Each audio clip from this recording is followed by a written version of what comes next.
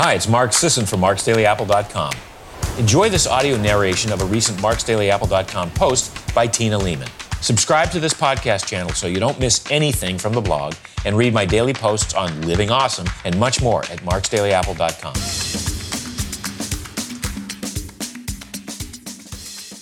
What can heat do for your health? A few months ago, I explored the benefits and applications of cold therapy. Today, I'm going to talk about the benefits and applications of heat therapy, one of the most ubiquitous and ancestral therapies in the history of mankind. You name a culture, and as long as they didn't live in perpetual tropical heat, they probably had some form of heat therapy. Native Americans had the sweat lodge. Those of Central America, the temazcal. The Romans had the thermae, which they picked up and refined from the Greeks. Other famous traditions include Finnish saunas, Russian banyas, Turkish hammams, Japanese sentó, or the natural spring-fed onsen, and the Korean jjimjilbang. People really like the heat. Right off the bat, that's one major benefit to heat therapy compared to cold. It's an easy sell. You can luxuriate in a sauna for half an hour or lower your naked body genitals first into a bathtub filled with ice water. Your choice. People are far more likely to sit in the hot room for 20 minutes than they are to sit in an ice bath for 3 minutes or even take a cold shower. Short-term heat exposure is generally regarded as pleasant. Cold exposure is generally regarded as torture. If heat therapy offers legit health benefits, this is a major point in its favor. So does it? Oh, yes. In a recent review of the available observational studies, controlled trials, and interventions, researchers found evidence that sauna usage has an impressive array of beneficial effects on health and wellness, such as increased lifespan and decreased early mortality, reduced cardiovascular disease, lowered blood pressure, improved cognitive function, and reduced the risk of neurodegenerative disease, and it improved arthritis symptoms. What's going on here? How could sitting in a hot room do so many good things? Stress, in a word. One of the coolest things about us is that encountering, facing down, and then growing resistance to one type of stress tends to make us better at dealing with stress from other sources.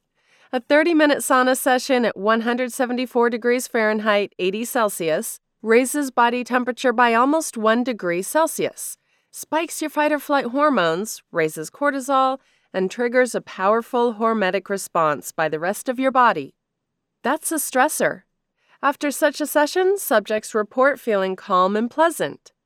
This isn't a surprise. Intense exercise also raises cortisol in the short term, and like regular exercise, longer-term sauna usage, daily for 4 weeks in one study, actually reduces stress hormones. It's a classic hormetic response where acute doses of the stressor increase oxidative stress enough to provoke a compensatory adaptation by the organism. But what does this sauna-induced hormetic stress do for us? 7 general benefits of heat therapy. 1. It reduces oxidative stress. Short term, it increases stress. That's why we see the transient spike in cortisol and other stress hormones. Long-term, it reduces oxidative stress. Long-term sauna has an inverse association with levels of C-reactive protein, CRP, a catch-all biomarker for oxidative stress and inflammation. The more often you use the sauna, the lower your CRP. 2. It may reduce mortality. The more frequently a person visits the sauna, the lower his risk of premature death from heart attack and all causes. There is a dose-response relationship happening here, which has me leaning toward causal. Those using the sauna 2 to 3 times a week had a 23% lower risk of fatal heart attack compared to men who used it just once a week. Men who used the sauna 4 to 7 times a week had a 48% reduced risk of fatal heart attack compared to once-a-weekers. The more frequently men used the sauna, the greater the protection for other causes of mortality too. 3. It improves vascular function. A single bout of sauna, or exercise for that matter, reduces vascular resistance, the amount your blood vessels resist blood flow, in hypertensive patients for up to 2 hours. 4. It's good against type 2 diabetes. Sauna use has been shown to improve almost every marker related to type 2 diabetes, including insulin sensitivity, fasting blood sugar, glycated hemoglobin, and body fat levels. 5. It can improve depression scores. Patients with depression who underwent heat therapy saw improvements in their Hamilton depression rating. 6. If you're an athlete or exercise at all, you should try the sauna. Training magnifies the benefits of the sauna. And 7. Pairing exercise and heat therapy together is a boon for cardiovascular health. For instance, people who frequent the sauna and the gym have a drastically lower risk of heart attack death than people who do either alone. That combo also reduces 24-hour blood pressure in hypertensive patients and confers special protection against all-cause mortality above and beyond either variable alone.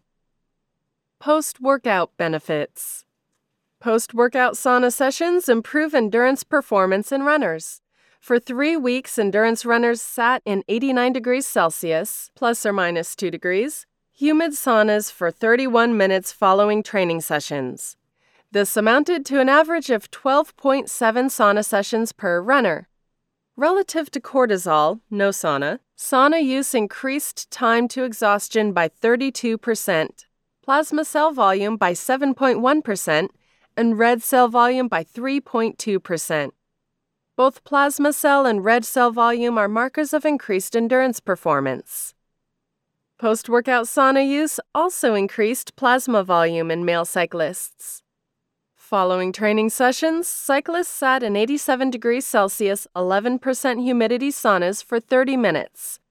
Just 4 sessions were sufficient to expand plasma volume. This is important because increasing plasma volume improves heat dissipation, thermoregulation, heart rate, and cardiovascular stroke volume during exercise. Additionally, post-workout sauna, either dry or steam, can alleviate muscle fatigue. How about pre-workout? The effects here are more mixed. In one study, pre-workout sauna reduced strength endurance and 1-rep max leg press, had no effect on 1-rep max bench press, and improved maximum power through the vertical leap. Another study found that in female athletes but not males, maximum power decreases after sauna use. It's possible that these performance disturbances are caused by dehydration rather than heat itself, so make sure you rehydrate if you're planning on training after a sauna session. If you want to apply heat pre-workout without overdoing it, I've always liked a nice hot bath to help limber up, mobilize my joints, and clear out any stiffness for the coming workout session. Lastly, it can help you detox. I was going to say the full word detoxification, but I figured I'd say detox just to trigger the hardcore skeptics listening to this. Heat exposure can augment your natural detoxification capacities by at least 2 mechanisms. First, exposure to extreme heat increases something called heat shock proteins, or HSPs. HSPs are responsible for many of the benefits of heat therapy, including enacting beneficial hormetic effects on our detoxification capacity. They trigger compensatory adaptations and activate antioxidant defenses in the blood of healthy volunteers. They even increase regeneration of the body's main detoxifying organ, the liver, after it's been damaged. Second, contrary to popular belief, sweating can aid detoxification. Sweat itself contains bioaccumulated toxins, including BPA, even when it doesn't show up in the blood or urine. Sweat also contains certain phthalate compounds and their metabolites, none of which we want. And sweat contains arsenic and lead in people exposed to high levels of the metals. Sweating may even improve the function of another important detoxification organ, the kidney, by restoring nitrogen excretion in people with kidney disease. In one study, police officers with chronic illnesses caused by exposure to high levels of meth lab chemicals experienced major improvements after sauna therapy.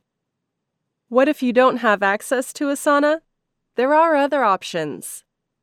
Steam rooms work. The only problem with them is that it's difficult to remain in one long enough to trigger the necessary stress response.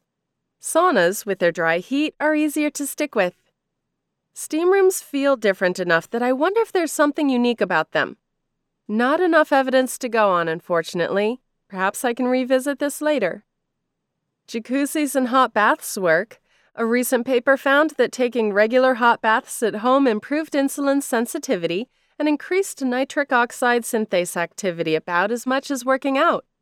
Another found that compared to showering, bathing improved mood, perceived stress, blood flow, and accumulation of metabolic waste products.